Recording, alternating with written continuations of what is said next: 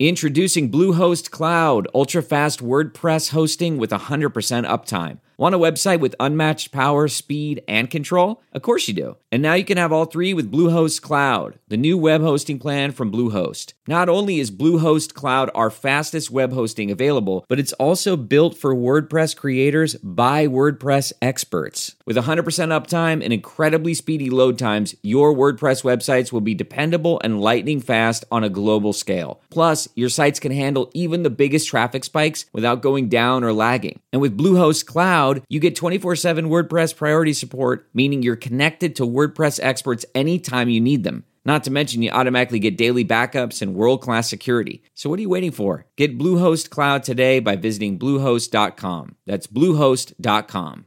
Worried about letting someone else pick out the perfect avocado for your perfect impress-them-on-the-third-date guacamole? Well, good thing Instacart shoppers are as picky as you are. They find ripe avocados like it's their guac on the line. They are milk expiration date detectives. They bag eggs like the 12 precious pieces of cargo they are. So let Instacart shoppers overthink your groceries so that you can overthink what you'll wear on that third date. Download the Instacart app today to get free delivery on your first 3 orders, while supplies last. Minimum $10 per order. Additional terms apply. I think that this quote-unquote cycle will end with NFTs and DAOs getting way ahead of their skis, which I think they kind of are. And a lot of the capital will rotate back into DeFi. And like the thing that I'm paying attention to right now is I think DeFi is massively overlooked right now. Like even just the boring old DeFi 1.0. I know there's DeFi 2.0 and Rari and all these cool DeFi 1.0 is massively overlooked right now. Welcome back to The Breakdown with me, NLW. It's a daily podcast on macro, Bitcoin, and the big picture power shifts remaking our world. The Breakdown is sponsored by NYDIG and produced and distributed by CoinDesk. What's going on, guys? It is Friday, December 31st, and we have reached the end of The Breakdown's end-of-year extravaganza. Now, this has been an insane year on the show. Probably because it's been an insane year in the industry. We had highs, we had lows, we had some of the most transformational moments in the history of the crypto and Bitcoin space. From El Salvador to the great hash rate migration, this has truly been something to observe. Now, my guests today are Jason Yanowitz and Michael Ippolito.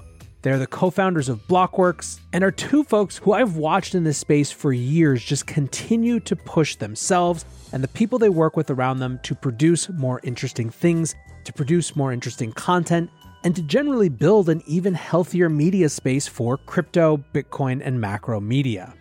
Given how much content they create and curate and have other people create with their various publications and podcasts, it's no wonder that they have a really interesting and diverse perspective to bring to these end-of-year questions. So join me in welcoming Jason and Michael to the show, and let's get into it. All right, what's going on? We are here with the Blockworks boys. Michael, Jason, how are you guys? Welcome to the show. Blockworks boys. All right. Blockworks boys. I heard that too. It's like we've never been called that. What an intro. Never. How have you never been called that? It seems so obvious, and I don't know. That's Face to the trademark. Like DJ moniker. Yeah, there you go. Yeah, exactly. Yeah.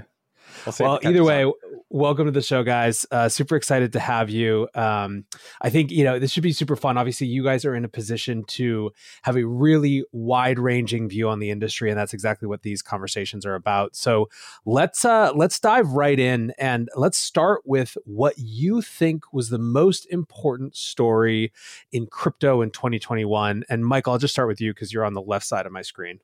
Sure. So you just set a pretty high bar, and I'm going to say something super obvious, but let me provide a little bit of nuance to it too. But I think the biggest, most important thing to be aware of in 2021 is just that the store value meme became a reality. And I think that Bitcoin became a bona fide macro instrument. So that's obviously pretty obvious, right? We've all seen like the money printer go burr memes and that kind of stuff. But I think it actually had a really important takeaway, which is basically for the entirety of crypto and Bitcoin before this, most conversations started off with what if Bitcoin goes to zero? And I think with the store value meme becoming cemented in The institutional framework is nobody asked, what if Bitcoin goes to zero anymore? And if you think about the average of Bitcoin's price being like everyone's collective opinion in this entire market, then the what if Bitcoin goes to zero thing was dragging it down quite a bit. And basically now that no one thinks, hey, Bitcoin might not be worth $50,000, but it's definitely not worth zero, then the entire floor for the industry has been reset to a higher bar. So overall, I think by folks not asking that question anymore, what if Bitcoin goes to zero, it's allowed it to say, okay, well, Bitcoin is going to be a thing. It's here to stay. Now what's next? And I think if you look at over the course of 2021, Bitcoin has been a really important thing that's happened. But if you look at a lot of the other interesting developments, it's been in the layer one space, in this whole metaverse narrative, that kind of thing. I would piggyback on that. I think the most important thing that's an interesting thing that's happened in crypto is just the diversification of sectors. Like Nathan, I mean, you remember when there were three sectors in crypto. It was basically Bitcoin, ETH, and like privacy coins, right? Like we were excited about like Monero, right? And I remember in like 2018 and 2019, the most interesting things, it was like custody solutions were launching. Like Anchorage was raising $10 million. And now you have different sectors, which is really, really interesting. You have DeFi, you have Metaverse, you have these NFTs, you have DAO stuff popping up. And then also you have, I would tie that in with the different layer ones actually there are real ETH competitors. I don't want to call them ETH killers, but there are ETH competitors in 2017. These were not, I would call them real. And now they're actually real. Things like Avalanche, things like Solana. And that has furthered the sector diversification of the space. How much do you guys think that how distinct, I guess, are the actual sort of subsectors versus permeable barriers? I think this is relevant as people look at kind of, it's almost a way of asking like, how much do crypto Twitter debates actually reflect the real world? Are these things competing in some sort of zero sum way, or are they actually emerging into distinct use cases based on different trade-offs? I think there are a couple of different ways to answer that question. I think let's just say in extreme volatility, then all correlations go to one, right? So I think in like a parabolic rise or something like that, you'd see basically everything move up. In a case of extreme fear, where like the bottom fell out of the market, then everything would go down together. That being said, I think there's let's call it like competition that happens within sectors, so intersection competition, and then how these different sectors move in comparison or relative to one another. So I think, how different sectors move relevant to one another. I think you could see that they're actually very different. There is diversification happening. So if you look at blue chip DeFi, for instance, you could argue that that's been in something that looks like a bear market for the last 9 months or so. Bitcoin has largely traded sideways. I think it's been actually a pretty good last 6 months for something like ETH. The alternative layer ones have done extremely well over that period of time. Metaverse assets have done extremely well. So I do think you can look at basically, chop up whatever time period you want, like 3 months, 6 months, the last 12 months. You can see different sectors of crypto performing very differently. I think within sectors, so like looking at something like ETH versus Solana versus Avalanche versus Luna, whatever. I mean, maybe that's like the most interesting sector to look at. So those performances do look pretty different, but I think those are all pretty correlated at this point in time, to be honest. Like I think the timing would be pretty different. Like ETH had its run before, Solana and Avalanche and Luna, but I think those are all pretty similar, to be honest. So let me frame it just slightly differently. I think that all makes sense.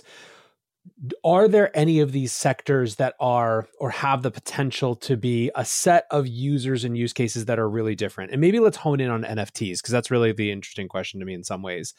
Are these all still crypto people who may be cycling in and out of things and changing their perspectives? Or do any of them have the potential to be a really like a kind of a breakaway group that doesn't care about other parts of the crypto industry? Ooh, I think if you approach it from that lens, you don't have sectors yet, because I kind of see NFTs right now. Eventually, the use cases will evolve. NFTs right now are community gatekeepers, and they kind of cross over and start working with what will eventually be social tokens as like the currency of that community. And then like the wrapper around all of these things is oftentimes DAOs, and the place that they all live in is becoming the metaverse. It'll become really tough to talk. Like right now, people talk about crypto gaming and NFTs like they're different. A year from now, that won't make sense because the assets within crypto games will be NFTs in the same way that within Axie Infinity, the Axies are NFTs themselves. The other side of that argument, though, is that, look at what the NFTs are doing. Like, I think that there are a lot, FTX is launching the thing with Steph Curry. Like, there are a lot of people who don't own any crypto assets except for an NFT. And so that's the counter argument to what I'm saying, I think. Yeah. Do you have more, Michael? No, I agree. Yeah. So I think it's super interesting. So I guess then to play this out more is, does it follow from that when we look at, for example, these layer 1 battles, that there will actually be winners and losers, or is that not the natural conclusion? Because there's a world in which there's different use cases. And I think maybe it's easier to think about the difference between something like Bitcoin, which has obviously chosen extreme decentralization, focus on censorship resistance, all of that sort of things, versus, for example, layer 1 ETH competitors. ETH kind of sits in the middle where it's competing on both axes, or it's competing in both directions, where it sort of wants to be the base smart contracting layer of everything, but it's also got this aspiration to be, the kind of store value for the world. What's your perspective on where these things shake out? Not in terms of who you think is going to win or anything, but what is the battle actually going to look like? Is everyone ultimately going to be competing when you add in layer 2s for the same pie, or are there going to be different chains for different use cases? Question of the year. It's a right? rather big question. I mean, this is that's kind of the question of the year, man. Yeah. Once you figure out the answer that, and then let me know. Yeah, right. Yeah, with this you start Blockworks Ventures is answering that question. Yeah, exactly. Well, I mean, I guess let's ask it from the same way, rather than putting you guys on the spot. You spend a lot of time observing the conversation around this as well, right? You guys cover it through the digital publication. You talk about it on your podcast. What have you observed about that conversation over this year, or perhaps how people's perceptions of that conversation have changed? I mean, I can kind of present the narrative the way that I see it being framed, at least on Twitter and different conversations right now. So basically, there's a lot of, even going back to 2017, 2018, there was a lot of emphasis on this. I think everyone has seen potential in kind of the smart contract base layer, right? Everyone has kind of looked at that and said, okay, this makes sense fundamentally as an idea. We think there's a lot of value that's going to be built on these things. And the question has always been, is there just going to be one, right? Are the network's effects going to play out in such a way that all value is just built on one kind of underlying protocol, or is there going to be this like multi-chain world, right? And I think what you're starting to see is it's kind of stacking up, as in like there are some people who really support Ethereum and they say, okay, whatever the underlying aspects of the ETH protocol is, this is where we want value to be built in this new world, in this new crypto economy. And the reason why we want it to be built on Ethereum is because it's been built with the principles of decentralization at the heart of everything. And the way we're eventually going to scale that is by building these layer 2 solutions, right? That's where most of the apps are and users are actually going to eventually interface. And in the meantime, there have been, other layer 1s that say, well, hey, we actually think we have good trade-offs, better trade-offs actually, that we can build these platforms and compete with you today, essentially. So that's how you've gotten like, Solana and Luna and Avalanche more recently, et cetera. And I think what's really interesting is that, a lot of the criticisms that are being levied at these new chains from the ETH community were literally word for word levied at Ethereum, back in the day. And I think you've seen kind of guys like Suzu come out and say, hey, not everyone thinks about Ethereum the way that you guys all do, you 2017 entrants, basically. I don't know. I kind of think he's got a point. Like if you talk to a lot of the people that came into this ecosystem in 2020 or 2021, they actually had this really unique thing where they could come in and actually start using blockchains, right? They became users of these protocols and it wasn't just like some hypothetical thing for them. And one thing that I've noticed talking to some of these newer entrants is that they actually all still use Bitcoin or have Bitcoin and kind of have bought into that narrative, but they don't really love Ethereum actually because it hasn't been available for them to use when they first got into the ecosystem. So in the same way where it's like Bitcoin's layer 2 solution was Lightning, and even though it works, it's kind of like, okay, but you're too late. We've all moved on to doing other things in the meantime. I think there's at least one very possible future where you're starting to see something like that play out. And it's like, okay, well, layer 2 ETH is going to take a while. And in the meantime, I already really like operating on Solana or Avalanche or Luna or whatever it is. Yeah, no, it's super interesting. I've noticed some of the same thing in the conversation, which I think is fascinating. Probably has a lot to tell us about just the shifting value set of people who are in this industry.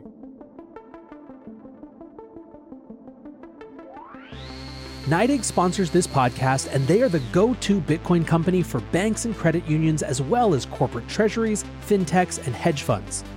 Learn more at NYDIG.com/NLW. That's NYDIG.com/NLW.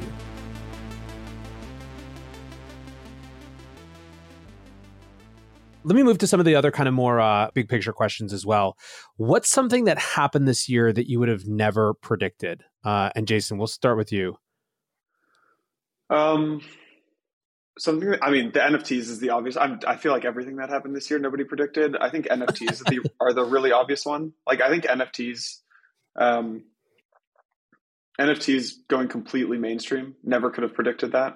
I remember when OpenSea was like barely making it, super rare, had raised a couple $1 million and like was almost kaput, right? And now to think that like OpenSea at some point will either IPO or like, I don't know, be a multi-billion-dollar company right now. And you've got every single celebrity taking NFTs mainstream. I think that's my thing. I also thought, DeFi is really underperformed. And I didn't see that coming. I thought DeFi would have done better this year than it did.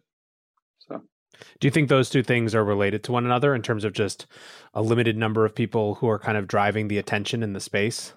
Yeah, I do, actually. I think that a lot of attention right now has been, the attention of the past 12 months has been on NFTs. It's starting to cycle into DAOs, and both of those things in my mind are feeling pretty frothy. Like, I think that DAOs and NFTs, depends if we're in a super cycle or what this cycle really is, and like what is a cycle really. But like, I think that this quote unquote cycle will end with NFTs and DAOs getting way ahead of their skis, which I think they kind of are, and a lot of the capital will rotate back into DeFi.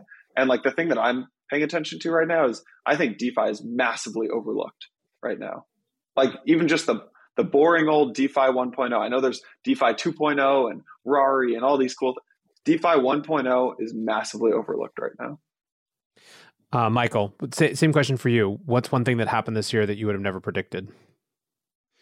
Facebook changing its name to Meta, honestly.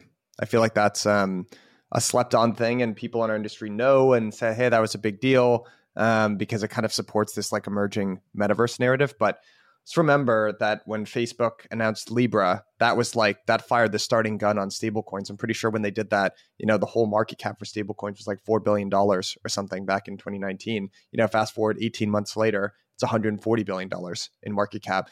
And there's still like a lot of regulatory scrutiny that's getting centered around stablecoins in general. I think a lot of lawmakers and people that thought, hey, this is like some fun experiment, kind of woke up and was like, wow, this is actually really quite serious. And I think Facebook gave it that legitimacy and credibility because people know what Facebook's capable of executing towards. So I think when Facebook pivoted to Meta, they said, we're going to invest $10 billion over the course of the next year. I feel like that's huge. Actually, I don't really know what comes of that exactly, but it's certainly legitimized the entire narrative. And I think it's going to make people in crypto wake up and realize they have to compete against Facebook. There is that. So I don't know. I swear that this question wasn't sort of meant to be apropos of that answer. But what do you think are the biggest risks to the crypto industry in 2022? I feel like everyone you invite on this is going to say the same thing. It's regulation, right? You actually have had different answers for all of these than almost everyone I've had so far. So wow. All right. We're unique, Jason. Yeah, there we go. The obvious one is regulation. And I guess maybe other people aren't saying that. I think regulation is the biggest risk. And I think that's an obvious thing, and we don't have to dive into it too much. I think the other big risk is actually, to go off Mike's point, is Facebook building much faster than crypto metaverse can actually build, and just having more capital and having the actual hardware to build. I do worry that a risk to the crypto industry could be Facebook building the metaverse faster than crypto metaverse can build. And the key for Facebook is, do they allow it to be open? Do they allow interoperability with ETH and crypto native things? If they do that, Facebook's going to win the metaverse battle. I hate to say it, Facebook's going to win it if they allow access to things like ETH. If they don't, crypto has a chance because that's the value prop. I was really surprised when when Meta became Meta, and everyone was like, "Oh my God, this is like an amazing thing!" Like, woo! I don't know. I feel like people took it for granted right off the bat that it was like, "Oh yeah, Zuckerberg's gonna," because there was like one line in the announcement about how we're open to building on like open protocols or something like that. It's like, what about Mark Zuckerberg's history suggests to you that this is a guy that just likes to build on top of other people's stuff and like share the pie and all that kind of stuff? The DNA of Facebook is like, we're going to build it and we're going to own everything. I mean, they have like 3 billion users, right? The entire history of that company has been making gigantic grabs, like land grabs, and successfully executing on that. So there's just like nothing about the history of Facebook or the DNA of Mark Zuckerberg that suggests to me that he's just going to become like this like good-natured community participant of the ecosystem and push something forward for everyone. I'm like a little split on it, but it was surprising to me that everyone just saw it as a good thing right off the bat instead of a competitor. I don't know. I will say that it's rather notable to me that Libra kind of breathed its last breath for all intents and purposes right around the same time that Meta was announced. What's something that you are paying attention to that you're surprised that others aren't paying as much attention to? I think one thing that I'm honestly confused by but looking at and paying attention to that no one I feel like is talking about is permission to DeFi. On one hand, I'm like, oh my God, am I the enterprise blockchain guy from 2017, like screaming about enterprise blockchains? And I very well might be, very possible. On the other hand, I'm looking at like Compound launching their, Compound treasury for institutions. It's KYC AML'd, right? I'm looking at 1inch announcing that they raised $175 million for permission DeFi. I'm looking at Aave Arc, right, which is a KYC AML version of Aave. Even on Solana, right? It's a Solrise is the first KYC DEX that I'm aware of. So on one hand, I'm like, it's either a DEX or it does KYC. Like you don't do both. But on the other hand, I'm seeing all of these tier one DeFi projects who want institutional capital, and they're launching a KYC AML DeFi. And then I'm talking to the institutional funds saying we want to access things like Aave, but we can't because our mandates don't let us because we don't KYC AML. If only they KYC AML'd us, then we could access it. So just permission DeFi is something I'm paying attention to. Super interesting. That leads us to the question that I'm ending on for all of these. And obviously we could go a lot longer because there's so much to dig into, but what's a prediction that each of you guys has for next year? And obviously that can be about anything. It's not a price prediction thing. Who wants to take it first? I can take it first. I've got a little bit of a doomer prediction actually, and I think it's like less likely that this ends up happening. But there was a period of time where I was pretty convinced that if NFTs were able to be used as collateral, that would be the end of this bull market. And I can explain why that is. Like I think most growth actually in crypto is some form of money illusion, in the sense that, typically like Bitcoin or more recently Bitcoin and ETH lead, everyone feels very wealthy in that currency, Bitcoin, and then they chuck it into something else, right? The more speculative, risky part of the market. In 2017, that was ICOs. In this cycle, it's been NFTs. So if you go back to 2017, what happened in ICOs is that there was a forced selling dynamic, right? Which eventually kind of popped the bubble. So again, Bitcoin and ETH goes up. Everyone feels very wealthy. They chuck that wealth into ICOs. The ICOs go even higher. Eventually, back then, those ICOs actually had real world operational liabilities, right? They had to pay for like vendors. They had to pay salaries, whatever it was. And that created this forced selling dynamic. And then like the whole bubble kind of went over like this. I think something very similar happened with NFTs in this cycle. ETH went up like this. Everyone was like, oh, that's a cool profile pic. Let me chuck 2 ETH into that, right? So then that kind of sent the NFTs this much higher. And then I think if NFTs could ever be used as collateral, right? That's just basically a way of taking leverage out on a super illiquid instrument, right? Which is the NFT. So if you could put up your NFT as collateral and borrow against that NFT, that's just injecting a whole nother layer of leverage to the most risky speculative part of the entire market. And that would create one more leg up, and then the whole thing would cascade and tumble down. Unfortunately, I think what's actually going to happen is much more boring than that. We might just get a crab market for another year where macro concerns are kind of weighing down everything, right? And because I feel like that's what's slowing everything down right now, which is okay. We thought we were going to get all this fiscal stimulus, right? We thought we were going to get Build Back Better, but that's actually not happening because now people are worried about inflation, and I think it's just kind of taking the air out of everything. So I think the most likely scenario for next year is we just trade sideways, basically for a year, and that's probably our bear market. So boring, Mike. I know. I feel like that's what's going to happen now. This is so boring. I need a price prediction. 10x. What are we looking at here? No, probably right where we are right now. That's my price prediction. The worst possible prediction. Fine. I know. What do you got, Jason? You're going to go more exciting than that? Yeah, I don't know. I'll try to give people something juicy because Mike's so boring. I think, I mean, these layer ones have pumped like crazy, obviously. Like, Solana, Sam Bankman-Fried, one of the best tweets of the year. I'll buy all your Solana at $3, right? Solana rips up to 200. Most obvious trade of the year if you are a Sam, like a cult follower. And but if you actually look at the layer ones, like Avalanche, Solana, and Luna right now, Luna is like 30 billion. Avalanche is like 25 billion. And Solana is like 50 billion, 55 billion. It's like $110 billion market cap. ETH is 450. So the cumulative market cap of all three of those L1s is less than 25% of Ethereum. And when I just think about what's happening on top of Luna right now, what's happening on top of Solana, what's happening on top of Avalanche, that 25% number does not make sense to me. At a bare minimum, the cumulative market cap of Solana, Avalanche, and Luna should probably equal Ethereum or should be close to it, right? And I think that would surprise a lot of people who have kind of written off L1 saying that bull run already happened. I think there's still a long way to go. I like it. This ended up being like the L1 conversation. I didn't anticipate that, but it's actually really good because I haven't been able to drag anyone into that brawl space right now. So I appreciate you guys diving in. Welcome to our 10 p.m. chats. Yeah, right. You guys know I'm a fan of you guys and the content you create and the work that you do. So thank you for all that, and thank you for being here on the breakdown. Look forward to the next time, dudes. Yeah, of course. Cheers, man. Thanks for having us, Savannah. And there you have it. That is the end of the Breakdown's end of year extravaganza. It's also the end of 2021.